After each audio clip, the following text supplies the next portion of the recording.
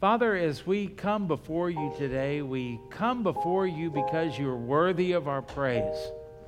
We come before you because you are the sovereign who controls the universe, and you also control us. We come before you and we praise you because you're our Redeemer, that there's no other way that we can be saved except through the blood of the Lord Jesus Christ, trusting in the fact that He died as the perfect sacrifice for us in the place of sinners like us, paid the penalty of our sin in full, and rose from the dead on the third day, as we've been singing about, and now rules and reigns at the right hand of God the Father until that day when He returns. And we praise you and we worship you, Lord, because we have so many things in our life that we cannot control. We don't know the date of our birth. We didn't even choose to be born, but you did. We don't know the span or the scope of our life, but you do. We don't know when the date of our death or the return of Christ is going to be, but you do. And so we have to confess this morning that our life is in your hands. And we go through certain experiences, like Jenny and Isaac did this last week, where that comes really, really, really, really clear. And yet they're not the only ones. There were some people sitting here this morning who had a close call on their way to work or way home from work this past week, and maybe they don't even know it. But your sustaining hand and your guardian angels kept them from harm. There are people sitting in here in this audience who have been diagnosed with cancer. And yet today, because of the wisdom that you have given medical science, and because of the way you created us, and because of your intervention, they're here and they're healthy. There are people who have walked through the valley of the shadow of death, and they would never want to go through that again, but they can testify of one thing, that you were with them while they walked through that valley. We could go on and on and on with that, but I guess we need to wrap this up by just simply saying thank you. Thank you for loving us. Thank you for seeing us through. Thank you for what you're doing that we can't even see. Thank you for what you were doing that we can see and have experienced and are well aware of. Remind us, Lord, of the things that we ought to be thankful for, and remind us that most of all we ought to be thankful for you, and you have made yourself known to sinners like us. Hallelujah. Thank you for that, Lord. And we pray this in Jesus' name. Amen. Take your Bibles, please, this morning, and let's go to Exodus 34, and we'll go down to verse 18. As I read these verses, and we talked last week a little bit about the renewal of the covenant and the glory of God and those types of things, we're going to look at the last part of this. Israel has been sinful and unfaithful in the worst of ways, and yet God is willing to still be their God and to allow them to be His people in spite of their sin. And now as He's meeting with Moses up on the mountain, He's saying, okay, I'll renew the covenant, because Israel, well, they weren't worthy of anything, were they? They were at the mercy of God, as all sinners are. And God said, I'm going to take this on myself, which is the way it has to be. If God doesn't do it, it just won't be done. And so He's going to tell them some things that He is commanding them to do. And we can learn some things. We're going to look through these things and see some principles about worship as we go through this. And the reason I do this, because we live in a day where I have called it, my term is mech worship, okay? It's every corner there's a church, and there are all kinds of church, and they all kind of look alike, and they all kind of act alike. And so many times they're more of a pastor being an entrepreneur than a shepherd, and they're more of a franchise than they are of a local assembly with local authority and that type of thing. And if I kind of compare them to McDonald's, I think some people come to church this morning. Maybe I'm talking about you. I hope not, but maybe I'm talking about you. And you came up to church, and it's like you came up to the drive-thru and someone said, "How can I help you today?" And some of you ordered a full Happy Meal, and some of you just ordered a small fries. We'll do it. And what do I mean by that? Some of you don't really want what you could have if you just simply would trust and worship God. Some of you are content with just a dose, just a little bit, just to get me through another week. And you just take a little bit and then you go and then complain because you didn't get much out of it. And some of you, if we leave the McDonald's metaphor and we kind of mix our metaphors a little bit and go to what Burger King, some of you who are older will remember this, they used to say, "Hold the pickles, hold the lettuce, special orders, don't upset us. All we ask is that you let us have it your way." And so many people go to church today to have it their way. My kind of music. Or, hold the pickles. I want a different kind of music, a different style. Different setting. I've got to get something out of it, and it's more of a have it your way. Now, I want you to listen to me very carefully. Whenever you get into the thing of you've got to give the people what they want, that's a circus motto. That's not a worship motto. Whenever you get to the point to where you say, we've got the people, they're the consumers, and if we can give them a product they like, they will come. You know what happens when you give the people what they want? Golden calf. When Israel had it their way, Aaron made them a calf. And they worshiped the golden calf and bowed before it. What a foolish, foolish thing that was.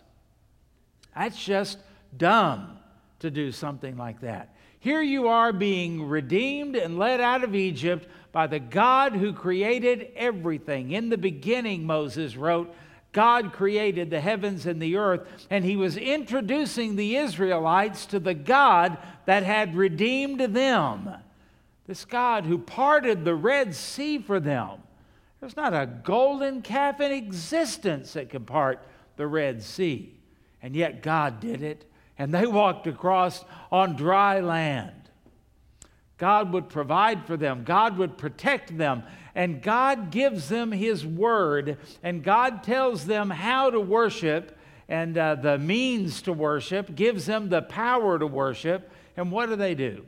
When they get to have it their way, they get a golden calf. And I'm afraid that if you're wanting worship to be tailored to what you can get out of it, it's not about you. You're worshiping a golden calf this morning. Let that sink in. If you were looking for the church that fits you and your needs, and the worship style is something that turns your crank, as we would say, you got yourself a golden calf. This is where we need to turn to the Lord. And God is going to make it very clear. When he renews the covenant, he is telling them about worship. And I think he's doing that because if we can get the worship right, everything else falls into place. And if everything else is not falling into place, and we've got sin and bad attitudes and all kinds of things in our life, that is a reflection. We're looking in the mirror to see who we are, because we're not what we think we are. None of us are. And also, it's a reflection of our worship and our faithfulness to the Lord. When you get that right, you can get other things put into place. And that's what God is saying to Israel. So we're going to read our text, but before we do, I want you to think about these things and look for these things as we go through the text. Number one, notice that the Ten Commandments are rewritten, but they're not repeated. Okay, now kind of in principle, and there are some things, but it's not like God starts all over and says, let's get this right, and repeats the Ten Commandments. He doesn't. There's a reason for that. Secondly, pay attention to the focus on worshiping God exclusively and properly. We don't mix things up. We don't do a little bit of the world and a little bit of godliness. It's not going to work like that at all. And it's also not a little bit of you and a little bit of God and everything works out great. It's exclusively about God. Number three, question for you. How does your definition of worship measure up to what we're going to talk about this morning, what we're going to read about today? How does your definition of worship measure up? Are you frustrated because you didn't get what you wanted? You're either lost or you're a baby. That's what babies do, don't they? The bottle's not right. The temperature of the formula is not right. I wasn't hungry. I'm not getting it at the... That's what babies do. Okay? We want to grow up. This is about God. And number four, be thankful for redemption. Okay, why do I say that? Because none of us measure up to any of these things we're going to talk about this morning. Be thankful for redemption and the Holy Spirit in your life, because without the Holy Spirit, you don't have a prayer, much less a worship in you. Okay? So let's read it together. If you're ready to read, starting at Exodus 34:18, can I hear an amen? The feast of unleavened bread you shall keep. 7 days you shall eat unleavened bread as I commanded you in the appointed time of the month of Abib, for in the month of Abib you came out of Egypt. That's significant. Verse 19. All that open the womb are mine, and every male firstborn among your livestock, whether ox or sheep. But the firstborn of a donkey you shall redeem with a lamb. The lamb has to die for the life of the donkey. And if you will not redeem him, then you shall break his neck. In other words, the penalty of death is on him without the redemption. Does that picture anything? Does that remind you of anything that went on? Maybe the 10th plague? All the firstborn of your sons you shall redeem. And none shall appear before me empty-handed. 6 days you shall work, but on the 7th day you shall rest. In plowing time and in harvest you shall rest. No excuses, no exceptions, right? Verse 22. And you shall observe the feast of weeks, of the first fruits of the wheat harvest, and the feast of ingathering at the year's end. 3 times in the year all your men shall appear before the Lord God of Israel.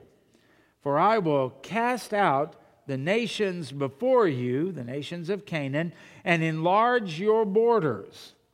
Neither will any man covet your land when you go up to appear before the Lord your God 3 times in the year. In other words, you're going to be safe from foreign attack during those times. That would be a time when Israel would be vulnerable. The men are at the tabernacle or at the temple. Great time to attack. God said, don't worry about it, just trust me. Verse 25. You shall not offer the blood of my sacrifice with leaven. What does leaven symbolize? Sin. Okay, so he's saying don't mix this up. Nor shall the sacrifice of the feast of the Passover be left until morning. Remember, that was a command that had been given before. Verse 26, the first of the first fruits of your land you shall bring to the house of the Lord your God. Kind of a repetition of just a few verses up. And you shall not boil a young goat in its mother's milk. There's one for you.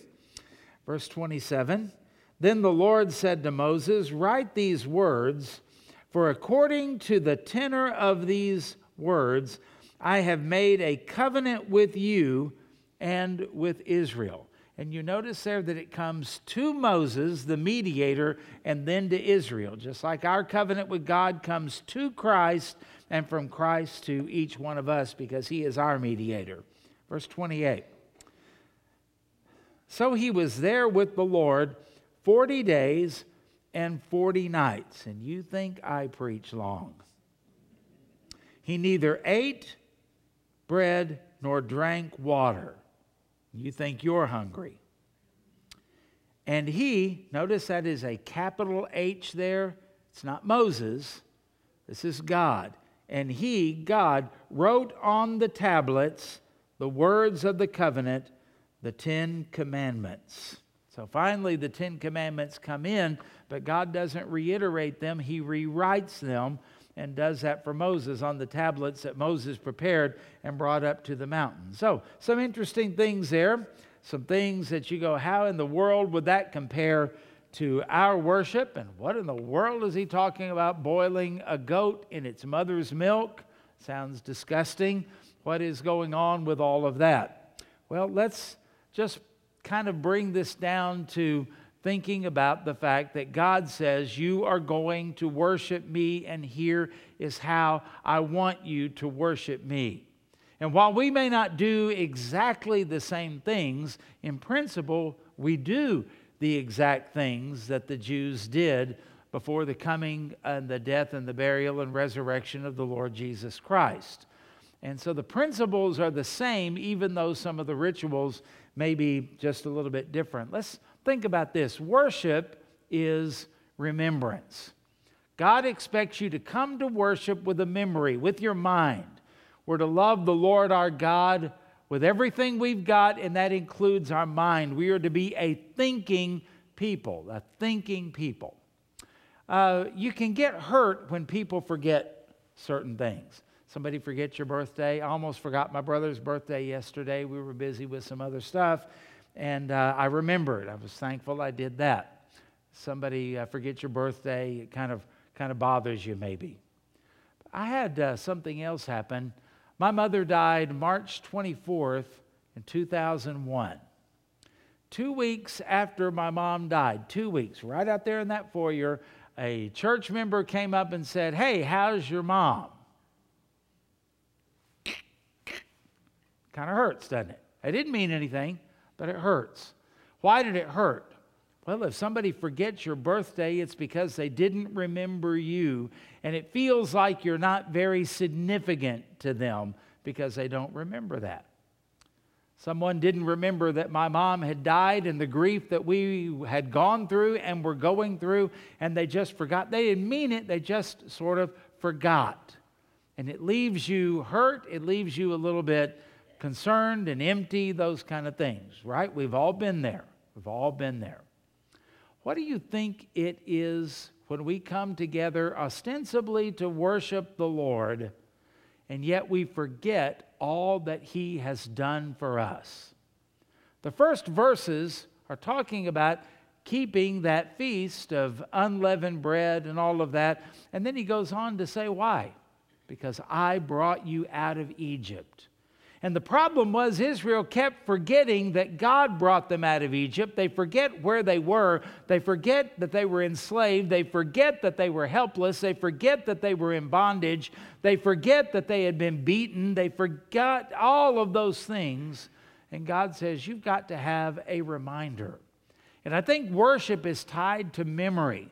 We've got to remember what God has done for us. We've got to remember where He found us. We've got to remember where we would be without Him. This is about remembrance. This is about taking the time to remember the Lord. And so anytime you are worshiping the Lord, this is a time for you to remember. Now, nobody liked eating unleavened bread.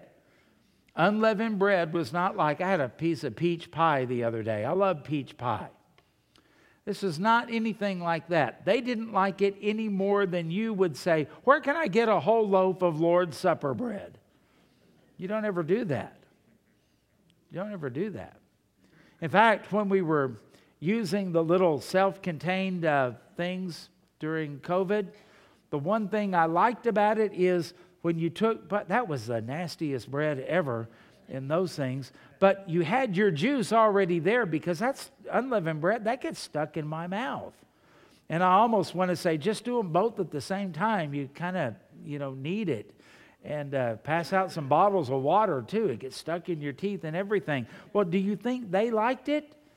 Do you think that they were saying, oh, please, Lord, give us an opportunity to eat unleavened bread? No, they liked it with yeast in it. They liked it for the dough to rise and for it to bake and all of that, just like you do. But God said, I want you to always be reminded of this, and so I want you to take this, because it's not natural for you to do this, and it's not supposed to be natural. It's supernatural, and it's reminding you of a supernatural event that took place in your life. Worship is tied to memory. Secondly, we notice that worship has to do with redemption. In fact, only the redeemed can worship. And God goes through, there were some strange things about these animals, but does it remind you of anything? And it ought to remind you of that 10th plague. God said, I'm going to send the death angel through Egypt, and if the blood is not on your house, then you're going to suffer the curse as well. And the curse is that the firstborn of the animals and the firstborn of the human families, that firstborn is going to die unless innocent blood is shed on their behalf. It's a picture of redemption. In this case, he says all of the firstborn, they're mine. That reminds us of what happened in Egypt. And he also said that when a donkey has its first foal, or whatever you call a donkey, then you either redeem it with the life of a lamb. Well, why should a lamb have to die for a donkey? And I think we could look at that and say, then why should the Son of God have died for us? We're a little more than that. It's a picture, and he's reminding them and getting it in their mind that to be right with God, innocent things have to die for the guilty things, the valuable for the less valuable in some cases. And so what happened? The lamb would die, and they were to be redeemed, and the firstborn was supposed to be redeemed as well, because it belonged to the Lord. What is this a picture of? Reminding them of the plague that we went through in Egypt that got them out, that set them free. And it is to remind us all that worship is about redemption. As we said earlier, we're not a gathering of the perfect, coming together to crow about our own righteousness and how much we've got it together and how perfect our life is. No, we're a bunch of ruined sinners, and we are just wrecks. We are messes, and we are mess-ups in everything that we do. And guess what God has done? He is the one who sent His Son, the Lamb, to redeem a bunch of donkeys like us. Right? And so when you think about all of that, it's very picturesque. Worship is about redemption. Why can't some people worship? Because they've never trusted Christ as Lord and Savior. They're not redeemed. The Holy Spirit doesn't live within them. Their sins have not been forgiven, and they don't know Christ as their Savior and Lord, and that is the problem. Number 3, then he goes into this thing about the Sabbath once again. And we talked about that when we went through these in the 10 Commandments. But here's one thing you can't deny. Whether it's Old Testament or whether it's New Testament, worship is supposed to have focused intensity. We've made it so casual, we've made it so easy that we just daydream and we think about a million different things, and we can sing. This is one of the things where we talk about, I just like the old hymns. Well, I understand that, and I do too, because a lot of those old hymns I can sing and I don't even have to look at the screen. But you know what else I can do when I'm singing the old songs? I could make a grocery list if I wanted to.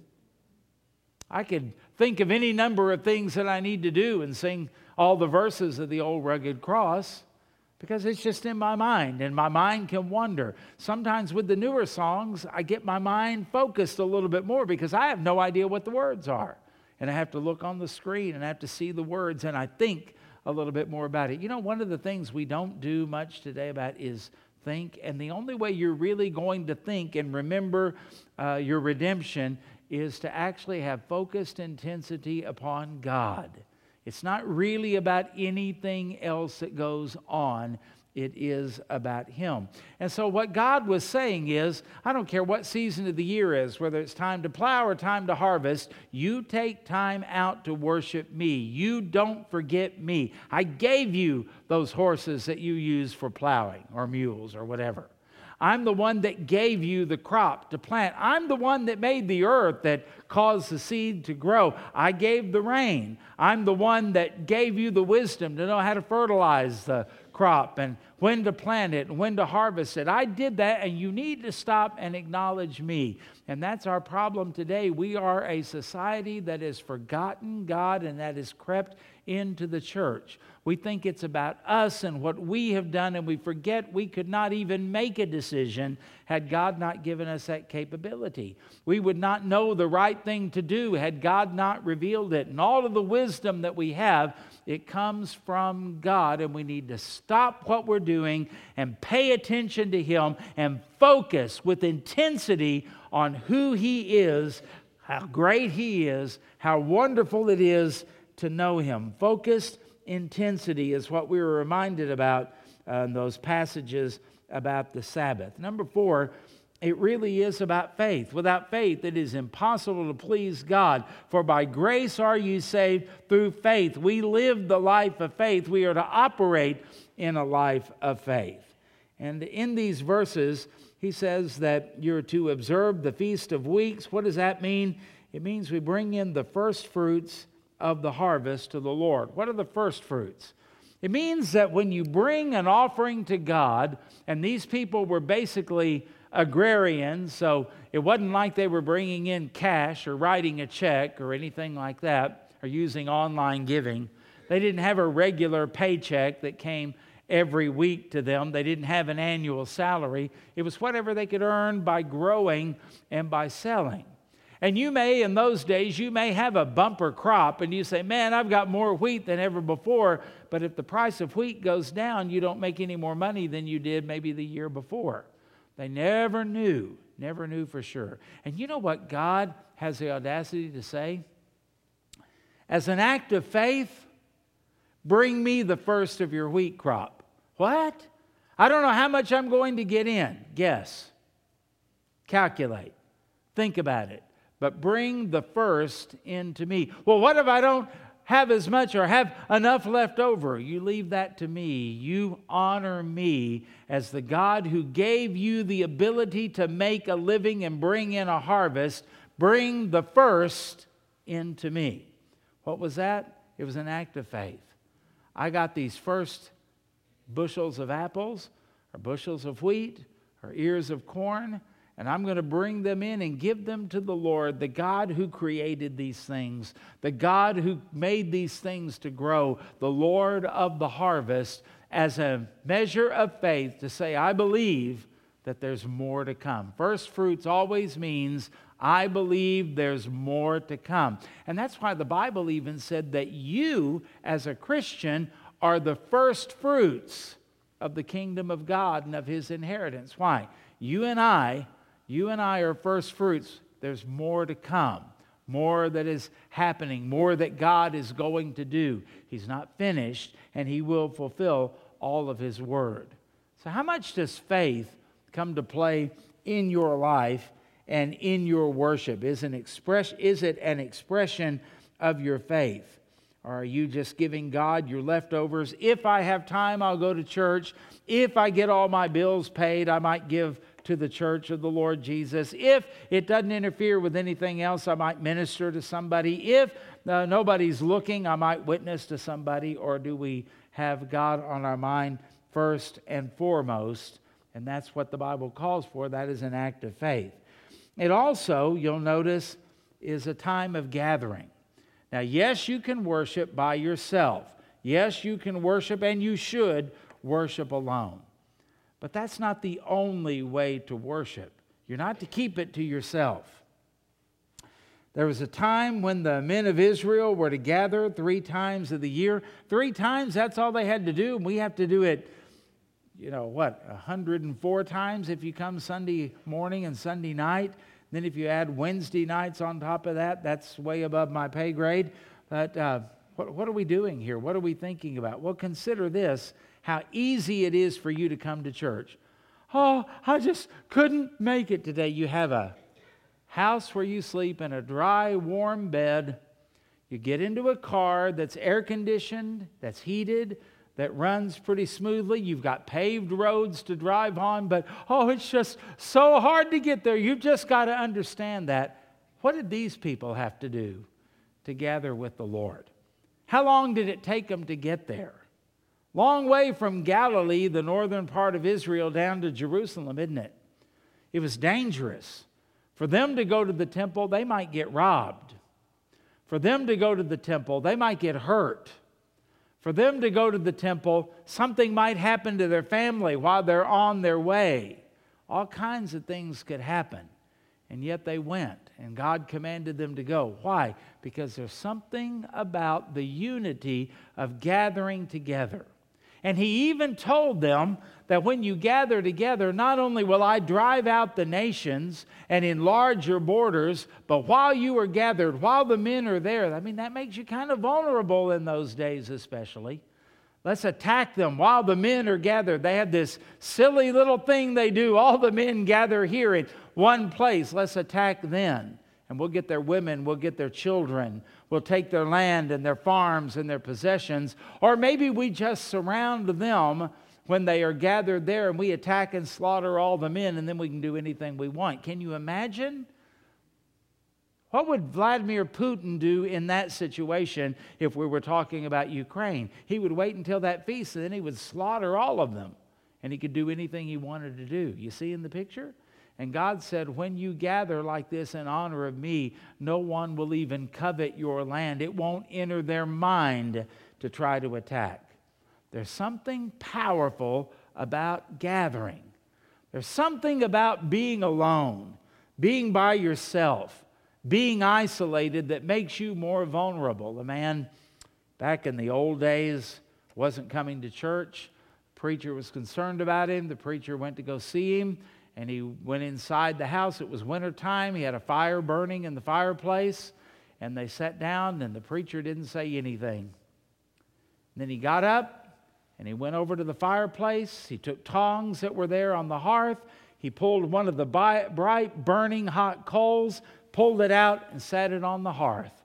Then went back and sat down in his chair.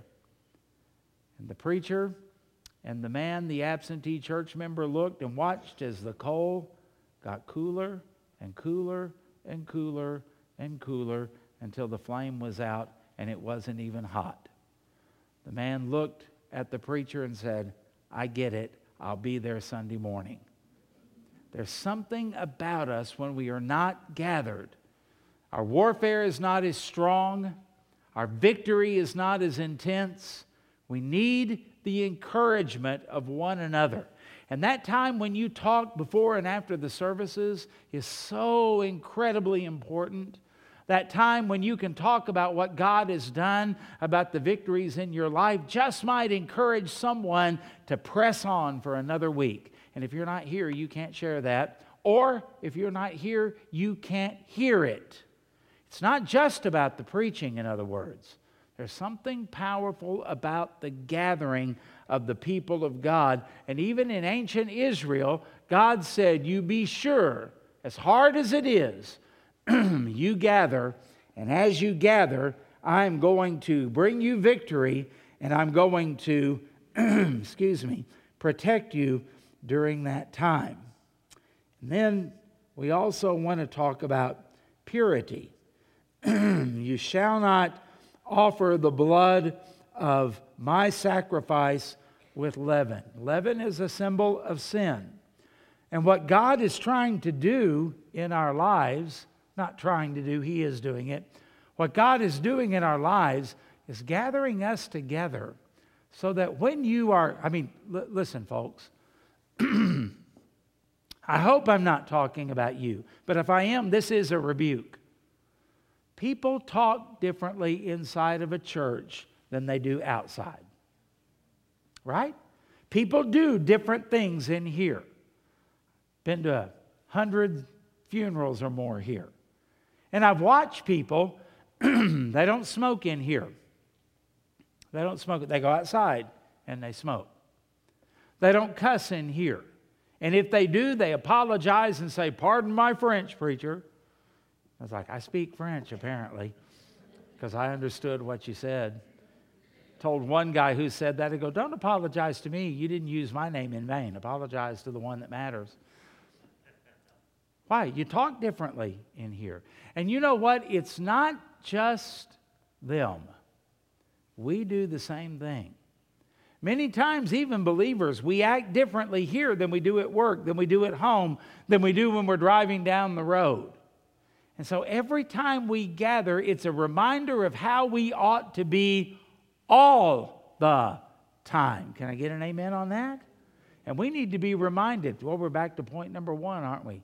Because God wants us to be pure. He wants us to worship and to live in a pure way. Not all mixed up, not confused. It reminds me of what it says in the New Testament, that a double-minded man is unstable in all of his ways. Let not that man think that he will receive anything from God. And there's a problem. We're double-minded.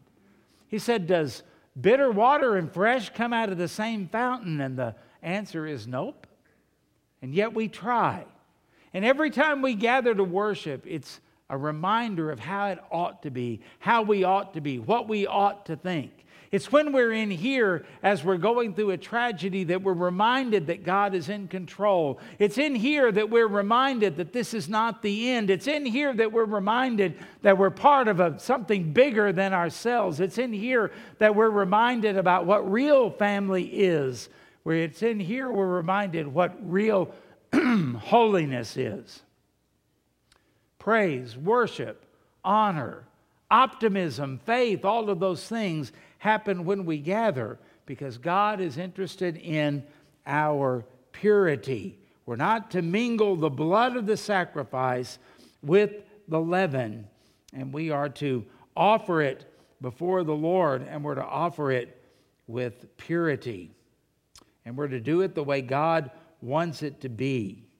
And so you say, "Well, I thought God forgave sin." He does forgive sin, but He never encourages sin. This is something we are supposed to confess and forsake. It says in the book of Proverbs, "Whoever confesses and forsakes his sins will find mercy." Well, this is a reminder of kind of how it ought to be. This is a little taste of heaven. Number 7, worship ought to be filled with gratitude for the Lord. You know, we complain and gripe a lot. We live in a negative, self-centered world, don't we? If things don't go my way, I gripe. People don't do what I think they ought to do, I gripe. And yet I've got so much to be thankful for. You've got so much to be thankful for and to be grateful for. And worship should be more than just putting in our time. Worship ought to be an expression of our gratitude to God. God gave us. Hey, folks, listen. How many of you were here last week? Say amen. You know what you ought to be thankful for? God gave you another week. Another week to worship, another week to love, another week to serve, another week to love, another week to be with your family. You're not guaranteed a tomorrow. And so every time we gather, it's a time of gratitude for life that God has given us. Every time we gather, it's a time for us to be grateful for the answered prayers. Sometimes we're so intense when we're praying for God to do something, and then once He does it, we're like those 9 lepers. We go about our merry way and we forget to even say thanks. This is a time to say thanks. Thank you to the Lord.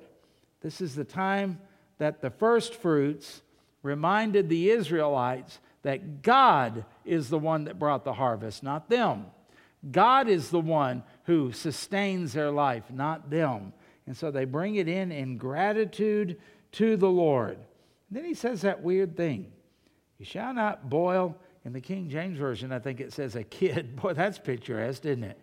You shall not boil, you've wanted to, you shall not boil a young goat, is what we're talking about, in its mother's milk. What does that mean? I don't know. There's speculation that it could be saying that it's an expression of the Jewish belief in the sanctity of life. There's just something wrong about boiling a baby goat in the substance that should be giving it life. It could be.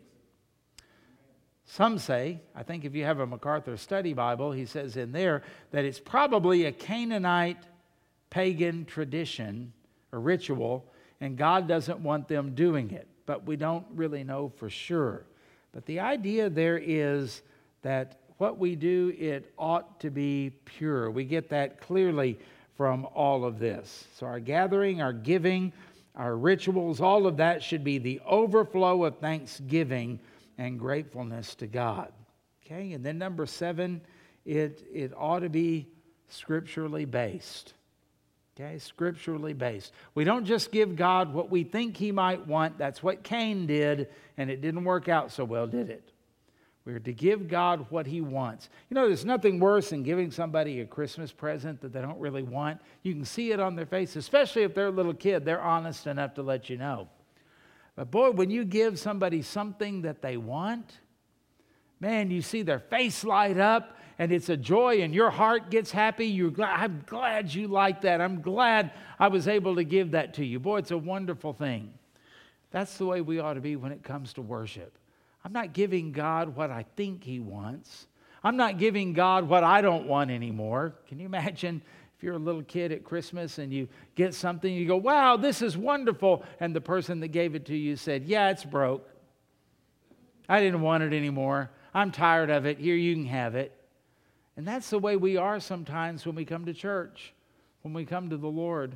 We're not really giving the Lord anything that He wants. We're giving Him more of what we don't want. If there's nothing else happening on Sunday morning, if there's nothing else happening on Sunday night, if I'm not too busy or too tired on Wednesday night, I'll give it to the Lord, but only if I don't want it anymore. But if I want it, if there's a sport, if there's some way I can make $1, if there's something more fun, well, then God's not getting it because I want it, it's mine. And then we act like toddlers once again, don't we?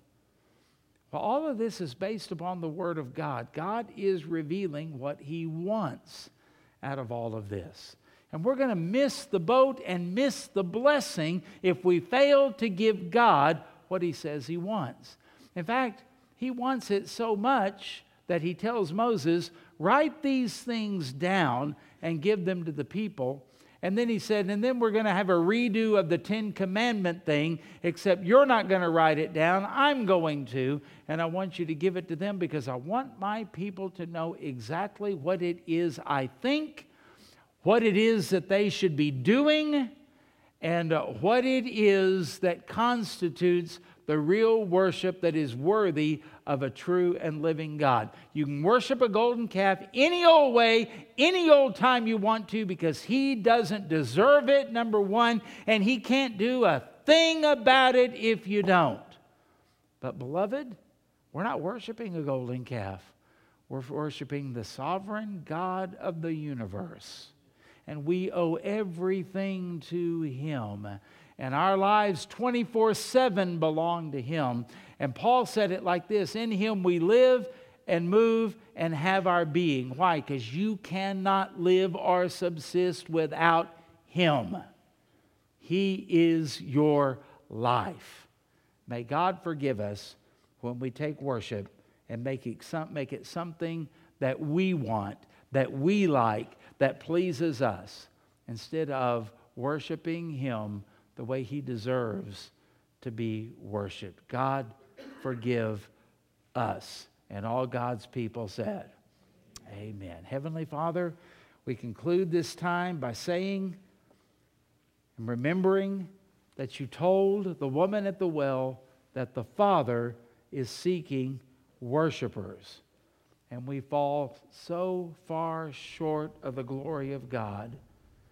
We worship a lot of golden calves without even thinking about it and not even meaning to, and yet we do. Forgive us. Bring people to faith in Christ. And bring us, through repentance, through a right relationship with You. In Jesus' name we pray. Amen. Hey, don't miss tonight.